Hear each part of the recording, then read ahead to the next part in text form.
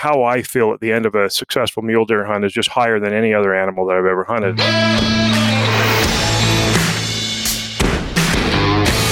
Hey everybody, welcome to the Hoyt Bow Hunting Podcast. I'm your host, Danny Ferris, and today I have Hoyt President Randy Walk on with me. How's it going, Randy? Going awesome, man. Couldn't be better. Well, good. We wanted to talk about mule deer hunting, and I don't know how many of you out there, how much you know about Randy, but Randy he's a very accomplished bow hunter. He's done a lot of hunting, considering that his busiest time of year a lot of times is hunting season there at Hoyt. But Randy he's an accomplished bow hunter. He is an excellent mule deer hunter. And actually, mule deer hunting is his favorite. That if you had to choose, we've had this discussion before, Randy. Yeah, I'm an elk guy. And many times. I mean, at the end of the day, I really do enjoy elk hunting, and I like hunting all kinds of animals, of course, and all kinds of places, and I mean all the adventure that comes with that. But I mean, if I was pushed into a corner and it was only going to have one tag a year, it'd be a mule deer tag, that's for sure. Yep, I still think you're crazy, but hey, everybody to their own. I'm an elk guy, but Randy's got some very good reasons behind why he would choose mule deer. Give a few of them. Well, I think I grew up here in Utah, bow hunting, and the first big game animal I ever shot was a mule deer, and what we grew up hunting was mule deer. And did a lot of as a youth, did a lot of bow hunting and rifle hunting, and what we did was mule deer hunting, and that was kind of core to our family. So it's where I cut my teeth for sure. But I think the other side of that is, over time and doing that and just being me, I guess what I've discovered is my personal pride, is much higher, right? Like how I feel at the end of a successful mule deer hunt is just higher than any other animal that I've ever hunted. And I think it's somewhat attributed to, the difficulty that I see that the challenge that mule deer bring to the hunter. And most of my hunting and where I enjoy mule deer hunting the most is early season. Our season opens, mid August here and runs through the middle of September. So we're basically hunting velvet bucks. The velvet bucks, bachelor herded up. They got one, they're not worried about anything. They're not chasing. They're typically in bachelor groups, lots of eyes. It's just been a bigger challenge for me. And I think the reward coming out of success there has just always been something that's, tickled me like no other animal has. Right. Well, and I think one of the key differences between elk hunting and mule deer hunting is oftentimes elk hunting is kind of a team thing. You've got two or three of you that are hunting together. You got somebody calling for you. A lot of times with muleys, it's a solo deal. It's you against that animal. You're the one sitting up there doing all the glassing and waiting for that animal to get into the position, where you can put a good stock on a lot of times. And with you, it usually is. It's one-on-one. It's just you out there. Yeah, I've spent the vast majority of my time chasing mule deer by myself. I mean, there's the occasional hunting with the brother, hunting with my dad, hunting with some friends, but the reality is, if you're going to be really serious about it, what you need to be able to do is not have to worry about anybody else. What they're doing, where they're going, not so much in the sense that they screw you up or they help you, but just, there's something about, being in the woods with somebody else and you're just kind of wondering where are they at and what are they doing and what are they looking at. And that's all a distraction for me. And I've found my greatest moments and my greatest success on those hunts where I'm completely by myself. Now, that being said, I've had some great help, with some hunts in certain areas with friends who have glassed up bucks that I maybe would have missed, and they found them. End of the day, I might have been the one that got in there and was the one who got it killed. So I'm very grateful to those moments, when you've got some help out there. And of course, it's always good to have help when you're packing out. But at the end of the day, I would just much rather be out there by myself, where it's really up to me to make the right decisions on that buck and on that play, and the situation, the terrain, the weather, and all those kinds of things. Yeah. So you're a DIY mule deer hunter. Yeah. It's one of the species that I really have, almost refused to pay somebody to help me hunt. Right. In my career, being president of Hoyt, you do, like anybody who's got a job, you've got some limitation to the amount of time you can put in the field. And what I found over the years is I found myself doing a lot more guided hunts as a result of that, right? Because Right. one, you've got the connections, and I like the big adventures, and I like to do a lot of the other things, and so I do that, and I enjoy those hunts. But when it comes to mule deer hunting, yeah, I'm going to Yeah. go do it on my own. Yeah. Yeah. Yeah. It's good. Just like you were saying, it's just more enjoyable for you alone. So, real quick, what is your favorite mule deer you've ever taken? Uh, well, I don't know. I have to look at the collection and see. There's a few of them out there. The funny thing about mule deer, and I think it's true with all species, is the typical question is what's your best buck, right? And I can Yeah. tell Oh, you yeah. I can tell you what my best buck is. It doesn't necessarily mean he's my favorite trophy. That's And a big right. part of that trophy comes from what that hunt was, what that challenge of that hunt was. But I would say, I've not broke the 200 mark. I've shot a number of bucks in the mid 190s, and I took a buck in the mid 90s, class buck over in Nevada, and it took me 2 years to get that buck shot. And so I hunted him for 2 years, and because of that, and because the situation and the story around that particular deer, for me personally, clearly that makes him my best trophy. And Oh, not to yeah. mention, he is one of my better bucks, but that's not why he's my best trophy. It Right. was the 2 year campaign to get him figured out, and I missed him the first year. I boogered him up 2 or 3 times the first year. Took me a lot of time to find him and get him calmed down and get him back into huntable spot. Screwed that up. So first year was me learning that deer, and more than anything else, hoping that he would get through the muzzleloader hunt and the rifle hunts and be there next year. And when I found him that second year, it was a spectacular your re-engagement, and Right. caught him on the same hill in the same canyon using the same beds. He went back to his old ways, and the beauty was he put on about 10 more inches. That first year I hunted him, he was a solid mid 180 buck, but when I killed him, he went in the mid 90s, so that was also nice. Was this an alpine deer above timberline or lower? No, this was a desert deer. Really? Out over in Nevada. I shot this deer in 231.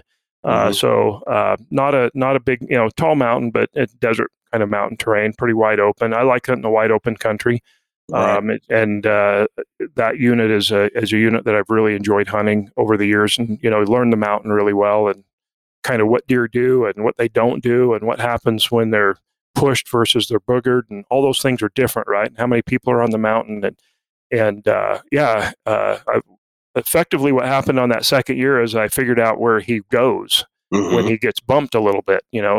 Right. A lot of people think those big mule deer, when you bump them really hard, they go nocturnal, and I haven't really necessarily found that to be the case. They just go to their summer home, their second Right. home. And that second year, I learned where his second home was, what draw he liked to hang in when the pressure was on, and then I was able to hunt him in there and ended up getting him shot. Really. So one of the main questions that everybody asked me was this a deal where you had spotted him and you had him bedded and put a stock on him while he was bedded? Oh, the day I killed him was an all day event. So I had actually hiked into an area where I was hoping to locate this buck, and never found him in the morning. And midday, I was in a situation where I was debating about what my midday plan was going to be. So I'm noon, 12:30, 1 o'clock, something like that, midday, and on the desert that time of the year, I think the temperature was about 104 degrees. So I was nothing was moving, and I had glassed everything I could glass up, and hadn't put my eyes on this buck. And so I had made the decision to stay on the mountain, and I was just going to stay on the mountain that day. It's probably a 2.5 hour hike off the mountain. I could have got down to trail and got to my camp and whatnot, and then been back on the mountain later that afternoon. But I decided to stay on the mountain that day, and I was laying in a deer bed. Mhm. Where there was some pretty decent shade, and I was just going to nap up there for a little while. And the backstory on that is the deer bed that I ended up laying in to take that nap was the bed that buck was in the first time I ever laid my eyes on him the year before. Oh, wow. And so I was laying in his bed, right, from the Yeah. year before, and taking a nap, and obviously continuing to keep my eyes behind glass. And about 3 o'clock in the afternoon, there was some deer that had started to move around a little bit, and I got a glimpse of 7 bucks that were running together. And it looked like there was a pretty good buck in there, but I wasn't 100% sure. I didn't get a really good look at them. They were quite a ways away. And so I kept an eye on them, and they bedded up. And once they bedded up, about 40 minutes after they bedded up, I made my move to get over and get in position above them to see what they were. And when I got there, it was him, and Wow. he was the bigger buck of the group. And I spent the rest of the day on that buck, in range. He'd get away from me. But the trick was making sure that those bucks had no idea I was tagging along, Right. and really managing the wind, staying out of the sun, staying off the skylines, staying covered up, which meant that for the most part, as I was trailing those deer around for, throughout the rest of that evening, I was in the 200 to 300 yards away from them range. Yeah. And when they bedded up the last time that they'd bedded up, I was able to put myself 40 yards above them, and I knew they were there. I could see antler tips in the brush they were laying in, but I really at that point couldn't even make out which buck was what. And I just waited them out, got a nice suntan, sitting in the open sun at that point. Oh, I couldn't get covered up, but I just needed them to get up and make their next move, and I was right on top of them, and that's effectively what happened. And he was the last buck to stand up, that sucker, though. And so as these other bucks stood up and started to move around, being super cautious and super careful to not let any of them pick you up was a bit of a challenge. And when he finally stood up and took a stretch, I was right on top of him at 40 yards. And the end of that story is I packed him out that night. Took me till about midnight to get him out of that damn canyon, but by the time I got him out of there, it was quite rewarding to know you put 2 years on him and finally got him shot. Yeah, no, that's awesome. I was just talking about a question that I'm frequently asked, and that is people that are hunting spotting and stalking mule deer. Do I come in above them, or should I come in below them, or try and get on their level? Do you have an answer to that? What you prefer? Well, yeah, I definitely prefer to get above them. I mean, if there's any way possible to get some elevation on them, that's where I'm going to come.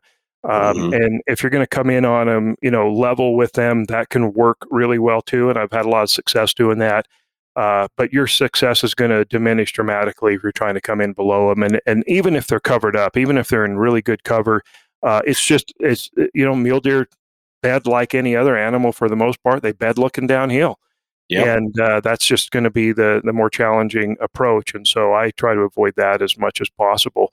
If that's all that you got, look, I'm gonna go. I'm gonna make an attempt. Right? I may, I have a hard time seeing a buck in a situation where I think I can get to him, I can get in range, and passing because he's not in an ideal range. I'm a guy who's going to go give it a go.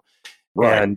And I think what comes with that is the experience that if I booger him really hard, I might not see him for a few days, but he's going to come back. It's where he wants to be. Right. And, they don't, at least those summer deer here in this part of the country where I hunt, I don't necessarily find them, instantly going nocturnal. I think that's an excuse a lot of people lead in with. It says, I boogered him, he's now nocturnal, and I'm not going to hunt him. He may hide out for a couple of days. He may go to his second home for a couple of days. If you know where that is, go after him. If you don't know where that is, wait him out. He'll come back. And, those bucks have a tendency that I found to find themselves a few days later back doing what they've always done. Right. And just be there and just stay in their wheelhouse. Yep. Have you ever found anything that is similar between hidey holes, like the places that bucks seek out when they do get busted? Yeah, I think that, they're going to look for steeper country often, or they're going to look for heavier timber. I think, again, a lot of this desert country that I hunt, where I'm hunting these desert mountains, which, by nature aren't very tall mountains and not heavily timbered. I think a mistake a lot of people make hunting the desert kind of country is assuming that these bucks are going to, go to that heavy timber, cliffed out, canyons and that kind of stuff. And what I found is what they're doing is they're going off the mountain. They're going down on the flats and getting in the heavy. Where they can see. They can see, and much more difficult for you to find them, and way difficult to get close because, get down in those cedar draws and those cedar canyons where, as a hunter, you get down in there on their level. I mean, you can see 20 yards if you're lucky, and you might catch a glimpse of their feet or their antlers as they're busting off on you. But your Right. ability to get in there and hunt them is 100 times more difficult.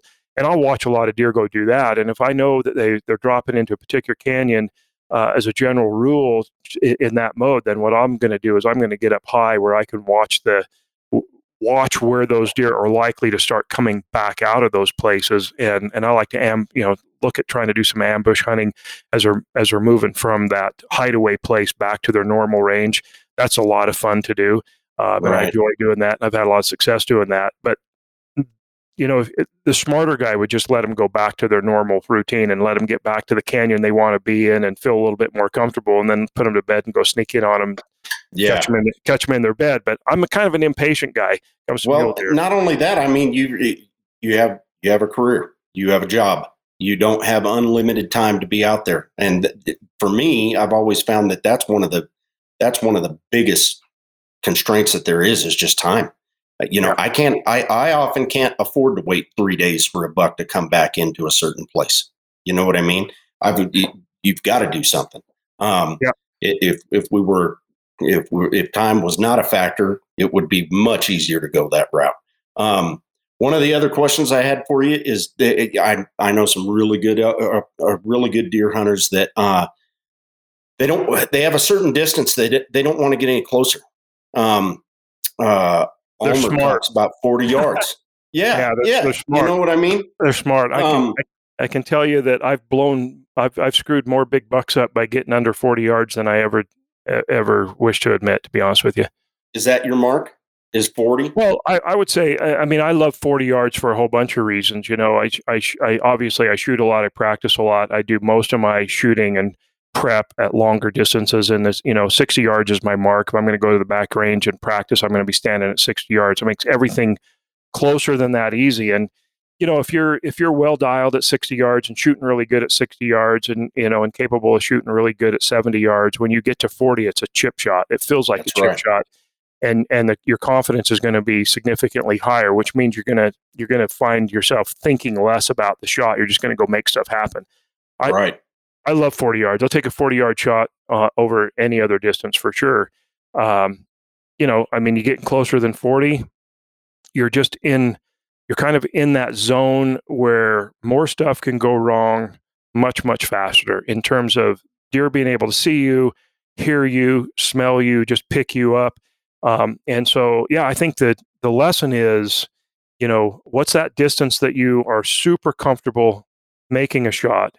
Steep uphill, steep downhill, on a deer bedded with a little bit of breeze. Where are you super confident in your shot? What's that distance? And when you get there, I've made this mistake so many times, right? When you get to that distance and the buck's bedded, and just wait him out, dude. Just wait him out. The temptation is to go closer. It is. I moved in on a big buck in southern Utah. I had him bedded at 40. I just needed to wait him out. And, 2 hours in, I got impatient and I made a move on him. And, at about 12 yards, that whole thing come undone and I never got a shot off. And that's a deer I wish I could have back. But, that's impatience. And so I do think there's definitely a lot to that, right? Don't push it. Again, patience is a game when you're on big mule. And my style of hunting is find those bucks, keep an eye on them all morning long. If they put themselves in a place that I can slip in on them and what I call get an ambush shot on them, I'm gonna go do that. But if it's challenging and tricky at all, I'm just gonna try to put them to bed. Know. And the thing is, if those deer bed early, or oftentimes they won't. They'll bed early. Everybody thinks they bed early, but they're going to get back up and dink around, and I'll typically try to hold off on my stalk until afternoon, right? I want to get to 1 o'clock. If that buck stays in his bed till noon, there's a good chance he's going to stay there the rest of the day. But if he goes to bed at 9, I'm going to wait because he might get up and move at 10, and he may get up and move. And they're going to do that as, I want to know he's down for the rest of the day, really down for the count. So if I can get that buck to stay in his bed or put him to bed, and then push through that 12 o'clock, 1 o'clock cycle, and gives me plenty of time to plan my route, gives me plenty of time to watch the wind change, which takes place about midday. it just gives you all that time to calm yourself in there, and then go make that move on that buck. After 1 o'clock. And when you get in range and you know that you've got a shot, all you need him to do is stand up, park your butt on the ground, and wait for him to stand up. Be ready for him to stand up, but park your butt there and wait for him to stand up. And those bucks stand out of those beds that first time. If they stand up on their own, they're calm. They got to take a pee. That's what they're thinking about. And that's all on their mind. And they have, and they are so confident that nobody's got close to them. And then there you are. And it's time to lay the hammer down.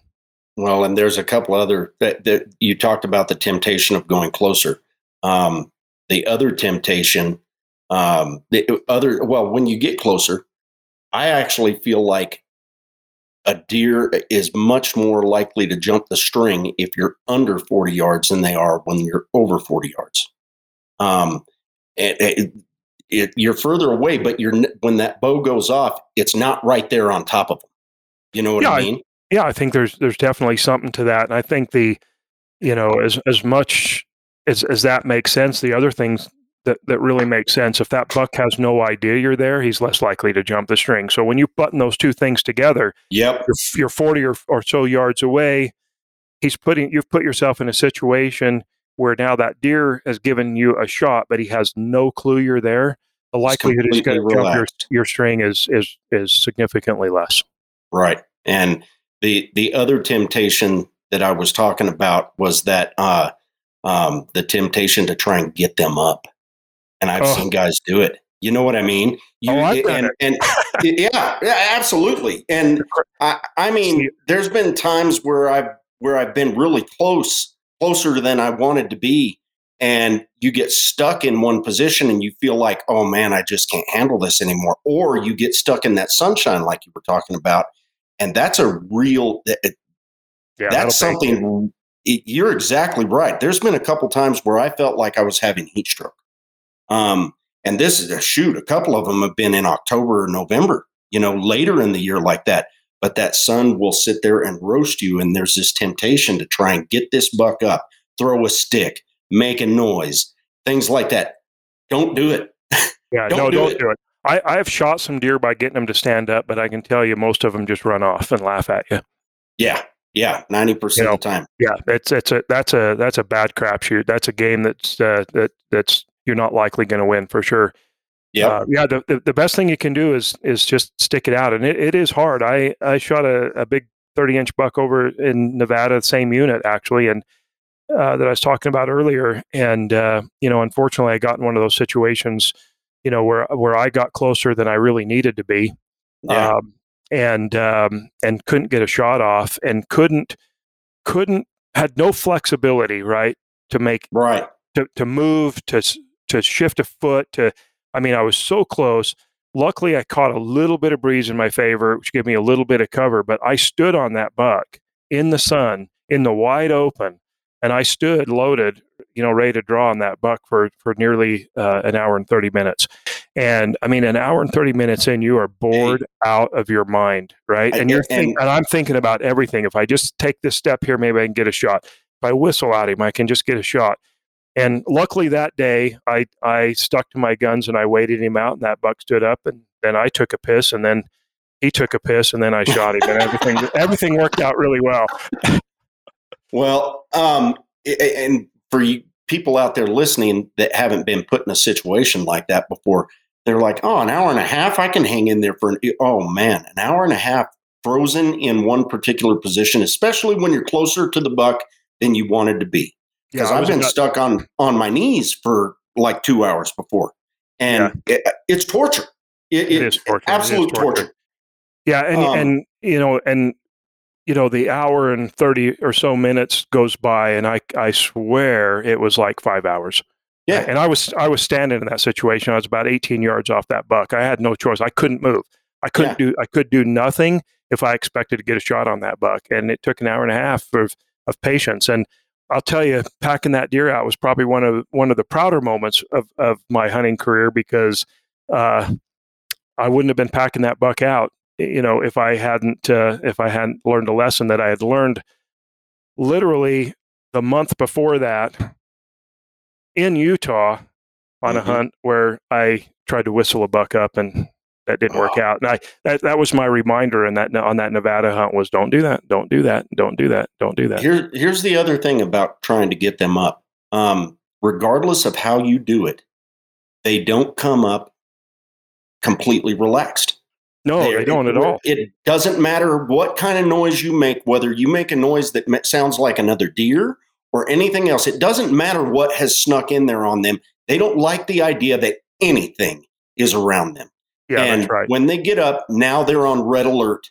And the likelihood that something's going to happen between the time you release that arrow and the time it gets to the deer is 10 times greater.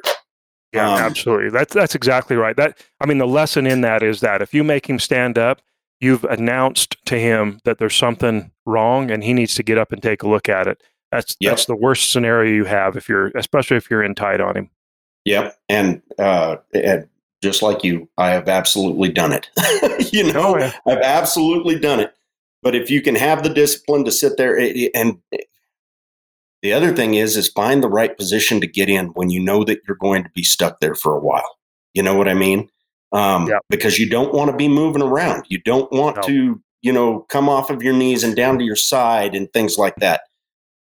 Yeah, and I think one of the things, which is a hard thing to do, I think for a lot of people, but when I know that I'm going to get close and I'm likely to get into that situation, which as I've got older and more experienced, I realize is more of the case than not if you're doing it right? You're going to get in, you're going to wait him out, is don't take your pack with you, don't take your water bottle with you, don't take those things that'll be a distraction, and you're thirsty and you're getting baked, so I'm going to just take a little drink. Because all those extra little things you're going to do, whether or not you're there for 10 minutes or whether you're there for an hour and a half, you're going to just roll up the odds that you're going to screw something up. He's going to hear you, he's going to smell you, he's going to see you, and then the gig's over. You got to go in. I take it all. I get rid of my pack. I get rid of, if I got anything in my pockets that's going to be a distraction. I don't, I just go in there, me and the bow, and I get in and get in position. And now you're locked up. There's nothing to do but wait, and you just hold yourself to it and wait him out. Yep. You absolutely have to. Don't find out the hard way. Yeah. And then don't be discouraged too, right? Because I tell my kids this, as they've, hunted with me, and as I try to teach them some of these hunting tactics, especially on these mule deer, is, you're not going to go do this and have it work out, the first time or the second time. And I've tell my kids all the time, your opportunity to get a shot on a big mule deer buck, especially in this desert country, your opportunity to make that happen is probably about 1 or 2 in every 10 stalks. Yeah. And then you still got to make your shot, right? So plan on missing once in a while, or, things not working out. So, you've got to just stay with it. You got to do it. You're going to mess it up, and you got to be not frustrated, and you got to go do it again. And you're going to go do it again, and you're going to go do it again. And then you're going to get that opportunity where that buck stands up and has no idea you're there. And you're in range, and he's the kind of deer you want to shoot. But don't be discouraged, and don't be frustrating about messing up. Because it's the mess ups are far greater than the success stories. Far greater. Yeah, that's exactly right. And we were talking about this earlier. You hunt most of your deer in that velvet phase. I do most of my hunting in the later season around the rut. And depending upon where you're hunting mule deer, there's opportunities for both. But a lot of these principles that we're talking about are applicable to both times. You've just got different sets of challenges. That's right. Yeah, that early season that you're hunting, they're much more patternable. And the eyeballs that you're going to have to deal with are usually other bucks. Yeah. And which actually I'd rather deal with other bucks than does, for sure. Absolutely. Isn't that the case? But yeah, those challenges, are different. I think the key is having a sense for where the deer are going to want to be, where they're going to go when they feel a little pressure or they get a little nervous, and what are they going to do when they get really boogered up? And those are the studies. When I pre-scout, I typically, when I'm scouting in, late June and early July, if we're going to hunt here in late August and early September, where I find the bucks that I want to really hunt in that early part of the year, in that July timeframe, it's not necessarily where I'm going to hunt those bucks, because Right. you're going to have more people start to scout. You're going to have, some guy's going to run an ATV up a ridge he shouldn't be running up. You're going to have all these other things that start to happen in that July and August, in that, for me, in that pre-opening season, and the likelihood that that buck is where you found him in July on opening day is a kind of a crapshoot. And so what I'm really watching for in early scouting season is, where is he likely going to go with a little bit of pressure, and because I know the pressure's coming, and that pressure hits, and then if I'm lucky, I find him in his, what I call his second home, right, the canyon that is kind of where he'll be if he has to be, but not necessarily where he wants to be, and I find greater success catching those deer in there. They kind of seem to get into their hideout canyons. They find that they'll finally get relaxed there first and easier, right? They because people aren't getting into those canyons. It's definitely a canyon without a road in it. Right. A canyon without an ATV trail in it, a canyon that maybe is a little off the beaten path where somebody might hike into. That's where he's going to go, when the pressure hits. And so just knowing where those places are, and keeping real tight attention to those places is where, I'll find a lot of success. Well, you're talking about hunting those desert mountains too. So how big of a factor does water come into for you during that early season? Well, not as much as a lot of people think, because, quite honestly, in a lot of these desert mountains and a lot of this desert country out there, we still have a lot of water. There's a lot of different water options. And those bucks will bounce from water hole to water hole. I mean, don't think this is where he waters. He'll water on this hole in, every third day and evenings, and that water hole every, second day in the morning. And, and sometimes you'll catch those damn bucks going to water in the middle of the day, Right. and don't let that surprise you, because that'll happen, especially if there's light pressure on them, and so, water for me, obviously you need water in the area, but Yeah. and limited water seems good, but I've discovered that if there's several water options that these bucks may have, in a particular range that's not too big, you're more likely to hold those big bucks in that country where they've got a couple of options. These big deer don't want to be, this is the only place I can get a drink of water. That's scary to them, right? Right. So Right. I avoid places where there is really limited water. I don't think you're going to find as many big bucks in that kind of country. They just get smart enough to realize they need more water sources than one water source. Right. So you're just finding less deer there, period. Yep. Yeah. Yeah. Well, interesting. And, hunting the eastern plains of Colorado or western Kansas and things like that later in the season around the rut, amazingly, those are water-stricken places. Those are places with fewer water options. You know what I mean? Yeah. But a lot of times later in the season, you don't have the heat that you do, and you don't have them watering as frequently as you do, earlier in the season when it's 105 degrees out, or, even anything above 80 degrees. That's when, they've got to hit water once a day at least, and hit it hard. So it's not as big a factor for me later in the season. But that I was wondering how much that paid into your scouting. So your early season scouting, what other things are you looking for? Do you have food sources that you look for specifically? Well, yeah, I think, you learn, what those desert mountains are, have on them, and really paying attention to what the deer really, want to eat. And we do have a lot of acorn country, out on you get some of the deeper canyons on these desert ranges. And of course they like that kind of country for a lot of different reasons. And, if you got decent acorn crop, you might see a heavier concentration of deer in there. I think at the end of the day, it's really about watching the, almost the, how dry the feed is. As the feed dries up, those deer will move definitely to different country.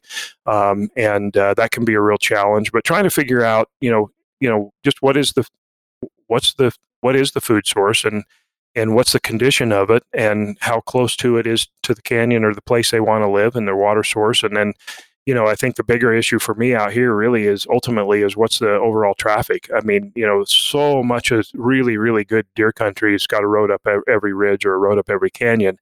And those deer love that country until those ATVs start rolling in every day. And so I'm looking for the country that is similar to that, where I might, what's the country that's really similar to where they are in July, that's much more remote, but not a million miles away. And I will really spend some time, trying to learn that terrain, how to get into it quietly. If you go in this way, what's your cover when you get there? And I've just found a lot of success in those places, realizing that as soon as that little bit of light ATV pressure or scouting pressure comes, in that early July, mid-July, late July, early August, where those deer are going to end up, they're going to end up in a place like that. And if there's a decent food source there, that's where they'll hold up. Right. Well, and what's funny, a lot of people in my experience get fooled by the fact that they are going up there and they're riding their ATVs and they see these younger bucks, year and a half old bucks, 2-year-old bucks that are hanging around, don't really care about the ATVs, things like that. And this is the crazy thing about mule deer, but you will have those deer that will just hang out in those areas. It doesn't really bother them. And you think, okay, the big ones are going to be here too. Older mule deer are a different animal than those younger ones. Yeah, there's something completely different. Isn't that so true about everything, right? Aren't we all a little wiser in our older age, right? Yeah. And if you think a mule deer is not that way, well, you're just crazy. It takes them to about 3 or 4 years old before they really start to act differently. But you need a buck to get 4 or 5 years old before he's really a solid, good, mature buck. So there's kind of a coincidence of how all that happens. About the time they wise up, they're putting a lot more antler mass on. They're getting smarter. And they're also getting ornery. And I think, there's just like all of us, right? We put up with a lot when we're young, but as we get older, we get a little ornery, and those bigger bucks get ornery, and they want to be more secluded. They don't want to be, and even though they'll still hang out in big bachelor groups, if you watch those bachelor herd groups, you get a group of 10 bucks or 7 bucks or, something like that together. And they're, oftentimes there's a really good shooter buck in there, but you watch his behavior in and around the behavior of the rest of the deer, and you'll see that he's different. He doesn't want to get close to other deer. He's going to keep his distance. He's going to be a little bit more ornery about pushing deer off. And the most fun thing to watch is to watch a group of bachelor bucks go into a bedding area. I got to tell this little story. This happens. It's so fun to watch, right? You watch a group of bachelor bucks go into a bedding area. The big buck will go over right away, real quick. He'll go off to the side a little bit. He'll plop down. He's like one of the first bucks to lay down. And then all the other deer are trying to figure out, they're building their beds, or they're digging out a bed, or they're bumping deer, this bigger buck bumping a little buck out of a bed and stealing it away from him. And about the time everybody settles down, then that big old buck gets up and walks over and kicks the buck out of the bed he really wants to be in and takes it over. And all the deer just stand there and look at him like, you dirty, rotten son of a gun. But it's hilarious to watch. I've seen that happen so many times. And that's just, just another attribute that you see in these mule deer as they get older. They're even wise about that. Like, I'm not going to go work that bed over. I'm going to let you guys all go play, musical chairs. And as soon as somebody, figures out what bed's the most comfortable, I'm just going to come kick you out of it. It's fun to watch. Well, and one of the other things that I've noticed over the years is that a lot of times that you won't even find those 5, 6-year-old deer, those older deer with those bachelor groups that have 2-year-olds and 1.5-year-olds in them. A lot of times they'll be bachelored up with a couple other bucks that are over 4 years old. Yeah. Because they're just not tolerant of them. Yeah, they're not. It's almost like they're not tolerant of the stupidity that comes with a young age, right? And they will have a tendency to push them off. But I'd say for me, I'd say that's probably 50-50. I mean, I've seen big bucks let spike bucks hang out in their bachelor herd group and just be part of the little group, right? And be in the mix of it. But 50% of the time, you're right. What you typically are going to see is it's a group of 4-year-old or older deer together, and not a lot of young bucks in with them. That's what you're looking for. I want to ask you about your bow setups that you prefer for mule deer hunting. Is there any one particular thing on your setup that that you're looking for in a bow setup for spot and stock mule deer hunting? Well, it's. I probably set my bows up. I shouldn't say probably. I set my bows up the same for everything I'm doing. I have a way and a logic and way I want my gear set up, and I don't really change gear depending on what I'm doing because that's too hard to keep track of, right? So I've kind of got the one method. Personally, I like to shoot a little longer axle to axle bow. I like a little bit more forgiving bow, and I'm a longer draw guy. I shoot a 29.5-inch draw length, so I like the longer draw length bows. I do try to keep my bows lightweight as possible and not get too hung up on, adding a bunch of extra stabilization and big bulky sights and all that kind of stuff. I try to keep my setups as light as possible, as simple as possible. The least complex setup that I'm comfortable of shooting, and then just shoot it a lot. Make sure you know your bow, right? Because in that moment, this idea that you're going to draw your bow back and you're going to act like a target shooter and you're going to check your bubble and you're going to think about the wind and you're going to count your pins and you're going to, do all these different things that are going to go through your head that's easy to do out on the range. In that moment, again, you're standing there at 40 yards. You've been sitting there for a long time. He finally stands up, gives you the shot. I mean, stuff's going to happen really fast.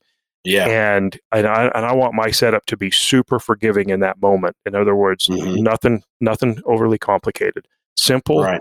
Lightweight, balanced really well. I do work on getting a good pendulum type balanced bow. I want the bottom half of my bow to be heavier than the top half of my bow. It helps me find bubble faster.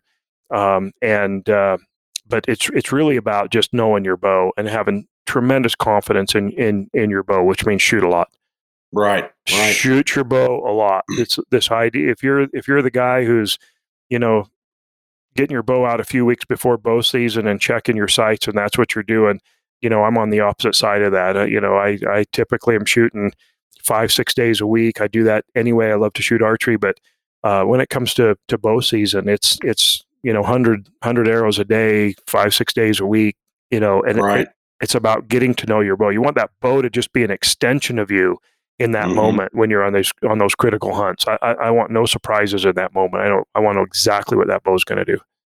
Well, and we talked about the distance that you do most of your practicing at, and for a long time, I've been a big believer in what I call double distance practice. So if you know that your mark that you're going to try and get to is 40 yards, and you're going to try to get to that point, and you're not going to try to get any closer, man, the closer to 80 yards that you can do for the bulk of your practice, the better off you're going to be.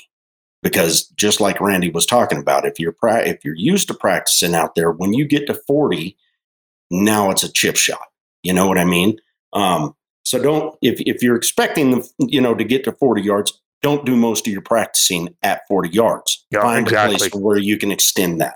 Yeah, for sure. And I agree with that 100%. I mean, you're going to know more about your bow. You're going to have more confidence in your bow. You're going to practice better. You're going to practice better form. You're going to just learn. It's harder, obviously, to shoot well at those longer distances. And the more you practice as it and you hone that in, it just brings everything close, into the easy realm when it comes to shoot your bow. The danger in that for, I think, a lot of people, which is an odd danger, is I learned that I can shoot really good at 80 yards or 70 yards or 60 yards. And then I'm really tempted to want to take those longer shots. And I'm not a long shot guy. I think if you're shooting long like that on animals, I'll be a little rude here, but maybe you're not really bow hunting at that point. Maybe you're just shooting at deer. Get close. That's half the fun, man. That's when I talk about the real enjoyment of being successful on a mule deer, that comes when you sit there for that 20 minutes or 30 minutes or whatever it is in that 40-yard range, and you teased the heck out of that buck, and then outsmarted him, and then he stands up, and then you just take your chip shot out and lay the hammer down on him. That's the most rewarding bow hunts I've ever been on. Absolutely. And well, one of the other things about those longer shots, you might be capable of making that shot on a target 95% of the time. But like you're talking about, there's other things happening, and it happens so fast. And there are so many bad things that can happen between when that arrow goes off and when the arrow makes impact when you get above that 60-yard mark. You know what I mean?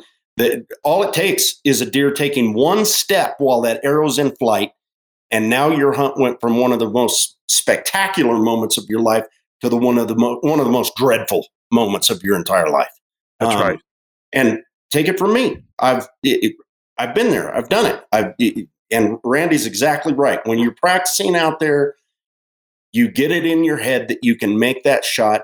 It isn't necessarily a shot that you ought to make on something that has a heartbeat and hair. Yeah, and there's just too many. There are too many things that can go wrong for sure, and too many things out of your control that can go wrong. But not to mention that you're in a different environment than standing there in your backyard at your range at 80 yards. You got a buck standing in front of you with a bunch of antler on his head. You're excited. Your adrenaline's pumping.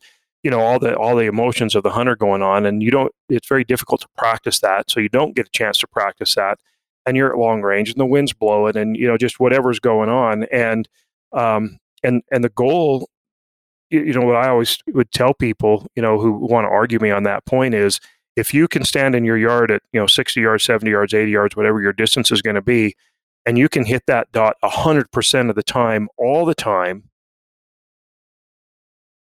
that's a little different than where most people end up. Most people end up, at 80 yards hitting, let's say hitting the kill zone, comfortably most of the time. Most of the time don't cut it.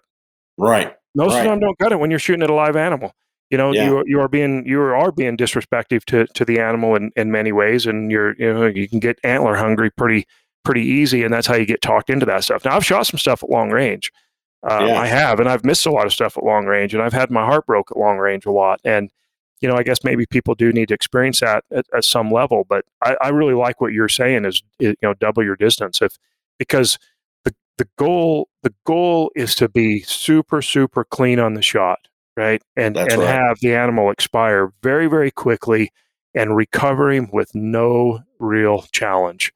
That should be the goal, and that's hard to do at 80 yards. No, it's tremendously hard to do at 80 yards. And following that double distance practice rule, if you're expecting to shoot at 80 yards, you should be doing most of your practice at 160 yards. Sorry, most guys aren't doing that. You know what I mean? About the furthest that you can get out and realistically practice for most guys is, shoot, even if you're at a really nice range, 100 yards is hard to find a place to practice at. Yeah, and if you're doing 90% of your practice at 100 yards, then the range should be 50 yards on a kill shot if you're following that rule of thumb. You know what I mean? So anyway, there was something else I was going to ask. Oh, when it comes to bows, one of the things that I've seen a lot of guys do these days is overbow themselves. They want, and for some reason here in the last 5 years, and I can point to a few contributing factors, but I'm not going to, but there's guys that are trying to go out there with an 80-pound bow.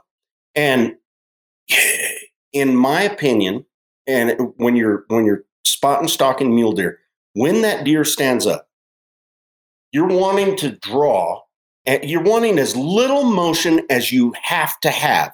You might need to stand up because of the brush. You might feel more comfortable standing up.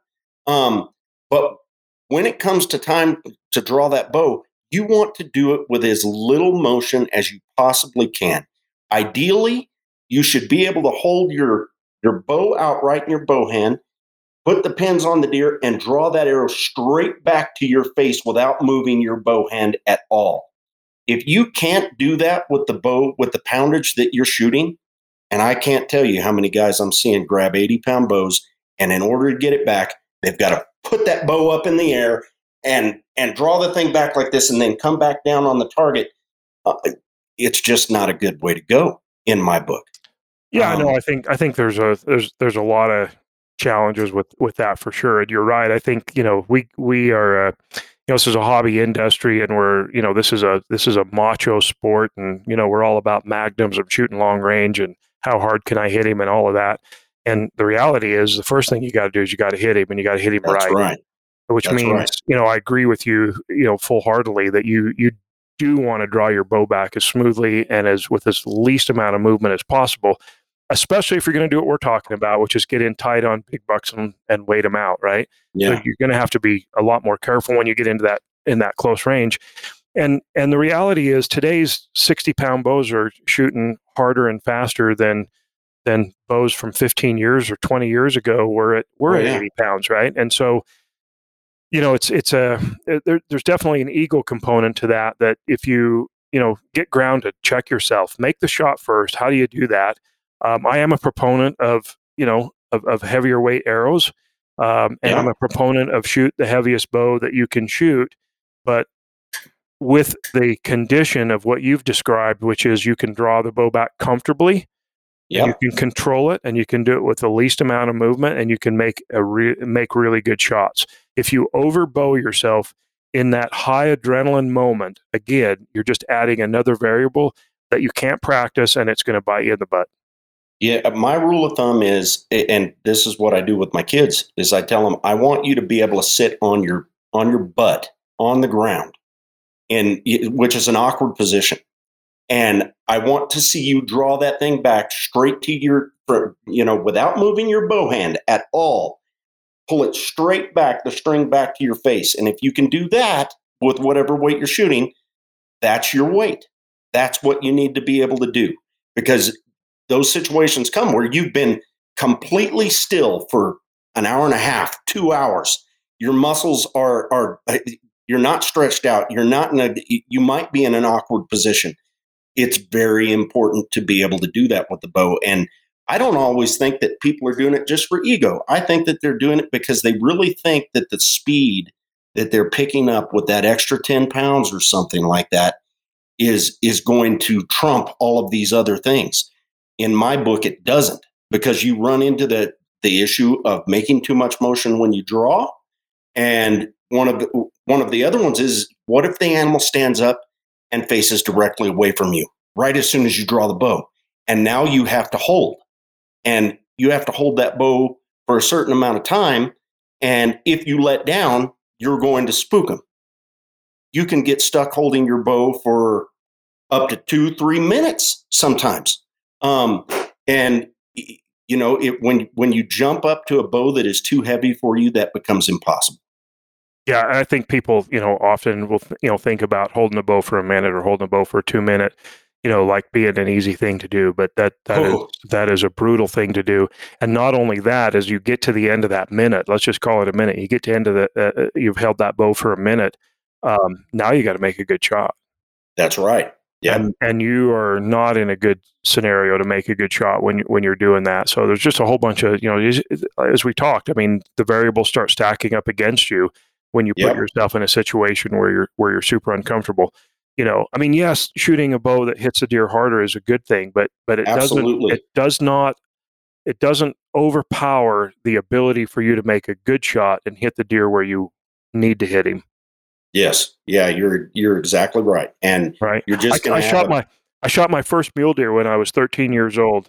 I shot him at about, I don't know, 35 yards, something like that. And I shot him in the chest. I think my arrow was, I was shooting like a 30-pound bow, and my, I don't know how heavy my arrow was, probably a little heavier back then, Mm-hmm. I don't want to age myself here too much. He was shooting cedar arrows, guys.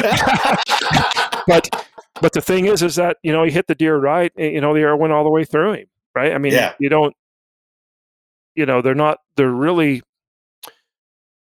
that tough from a standpoint of getting penetration on them if you hit them in the right place. You hit them in the wrong place, it's a different story. So focus on hitting them in the right place. Right. And you're going to be fine. I mean, deer have a will to live, and elk have a real will to live. So you want to hit them in the right place. That's just the most important thing you can do. I don't care how heavy a bow you're shooting. And if you shoot him in the middle, and shoot him in the sweet spot, with a 40-pound bow or an 80-pound bow, it makes no difference. No, you're gonna kill him.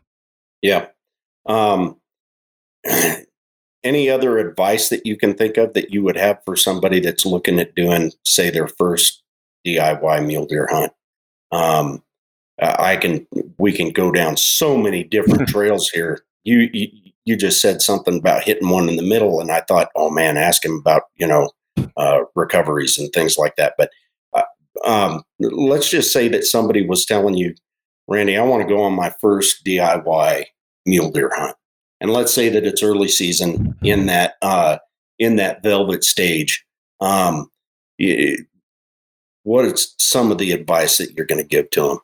Oh, wow. That's a loaded question. It's super loaded. It's super loaded, but there's so much. I mean, the first thing you have to, the first thing you got to understand, and advice we should give is that, don't be discouraged too quickly. Stick with it. Pay attention. Doing all that, because this in today's world, how fast can I run out there and with as little setup and practice and get the buck and get the Instagram photo, right? I mean, it seems like we live in that world today. If that's you, the first time mule deer hunting on a do it yourself might be pretty disappointing, right? Yeah. So you got to have that patience. But a whole bunch of is again patience. Be slow. I hate the guy who's like, how fast could I get over the top of the mountain? Right? Slow down. Yeah. Look through your binoculars often. Spend as much time looking behind your binoculars as you are hiking at a minimum. I spend way more time behind my binoculars than I do hiking. Find those deer a long ways away. I'd say this is a key component of my success is a lot of people, run over the ridge and look in the canyon. I want to try to figure out how I'm going to look in that canyon from 3/4 of a mile away. Right. Find those deer at a half mile, 3/4 of a mile away. Find those deer in that range so you know where they're at, so you know how to keep yourself out of sight as you work your way into, an opportunity to put yourself in an opportunity where you could actually do something with it. Those deer will see you a half mile away, and while they may not run off the mountain, they now know you're there and they're on alert. Right. So spend a lot of time behind your binoculars. You'll just see a hell of a lot more stuff anyway. But when you do find the bucks you want to chase, you've just got a better chance of thinking about how you're going to get there. And at the end of the day, you can't go straight in. You've got to put yourself, in the shade, in the off canyon, on the backside of the mountain. I mean, you've got to do all that. But the first time DUI guy's going to. I mean, there's so many challenges. Man, I don't even know where to go with that. I like the advice that you gave. I mean, slow down. Slow down. That is number one. That's huge. That's huge, and it's applicable to all kinds of things. Right. Like as I hunt with my kids, and I find myself not necessarily being able to keep up with them, but my excuse is I see more because I'm going to take more breaks on my hike. And every time I'm not hiking, I'm looking through my binoculars. I'm going to find more critters. I'm going to learn the country better. I'm going to see what's actually happening. And you just ran over the hill and walked past stuff or blew stuff out of a canyon. Slow down is a big one. If I could go back in my career, I think about all the big bucks I've messed up, right? All the big bucks I've messed up, and there's a lot of them. If I could go back and do all those deer over again, it's going to come down to a couple things. One is slow down, be more patient. Well, there you go. Slow down and be more patient. I'd have shot more deer. I'd have shot more big bucks. Yeah. And I mean, we covered a couple of those things earlier on that fall right in line with that, which is, don't get too close. Don't try and get them up. That all goes right in there with slow down. Yep.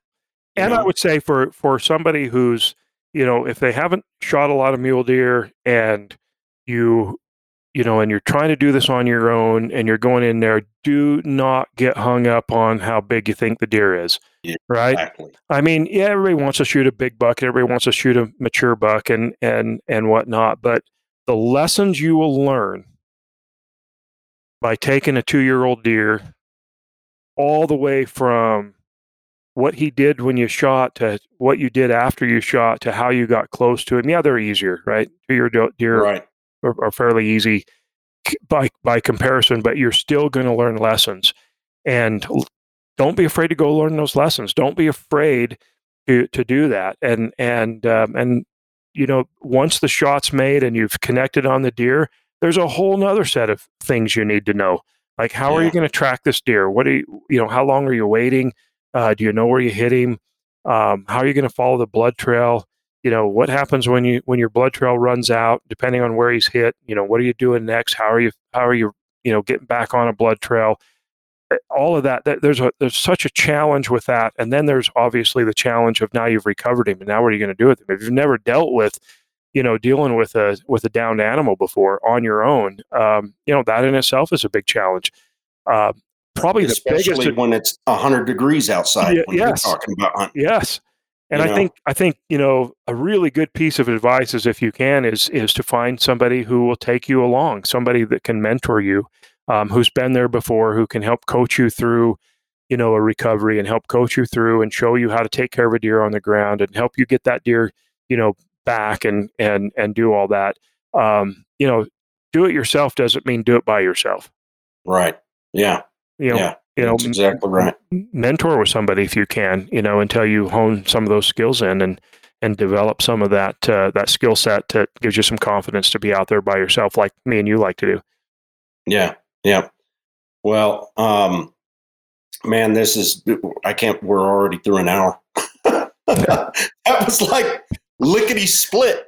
Well, that's two buddies getting together telling hunting stories. Like my wife says, she says, you can tell hunting stories for about 20 hours straight and not even breathe. And I said, well, that get me through part of them. Yeah. Well, and man, we really try with this podcast not to. I hate when I get into a podcast and they're 3 hours long or something like that. And I forgot what was even discussed on the first one. You know what I mean? But it ends up being frustrating sometimes because there's so many different directions that you can go with some of these that they easily could end up being 2-3 hours long, Yeah. But we got to cut it off at some point. And, man, we'll have you back on for sure sometime here real soon. What do you have coming this year that you're most excited about in the fall, as far as hunts go?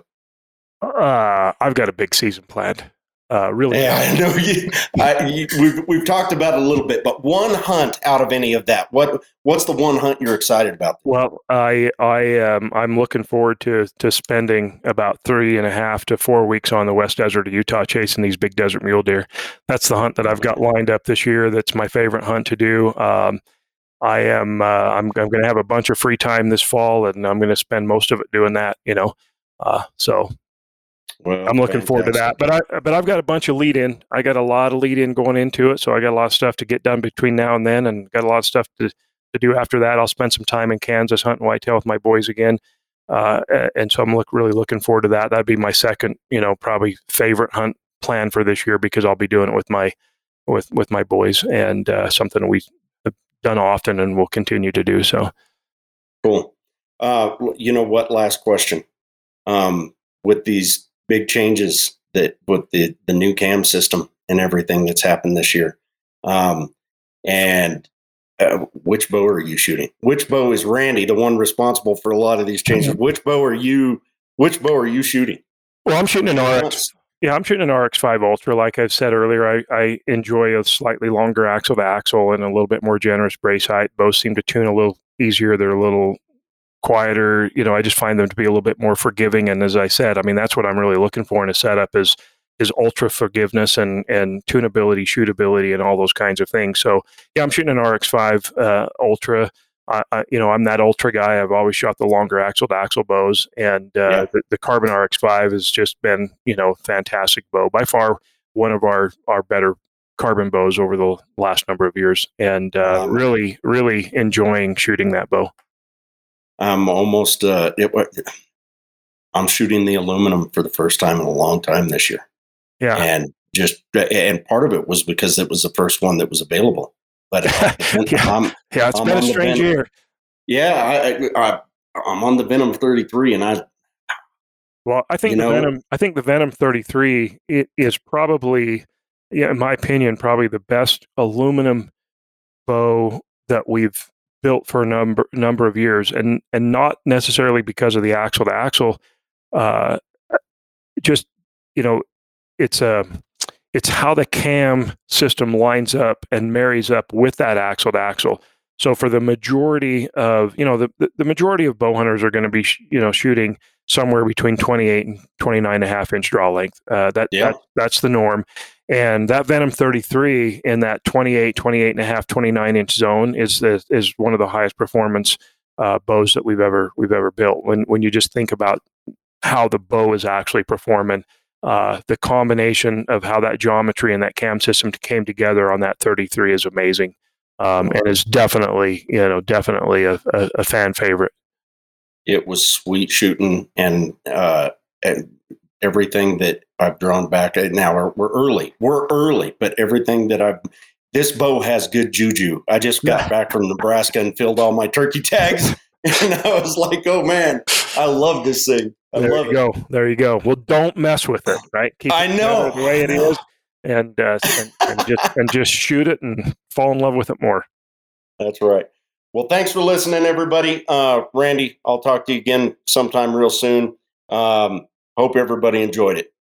All right. Thanks, guys.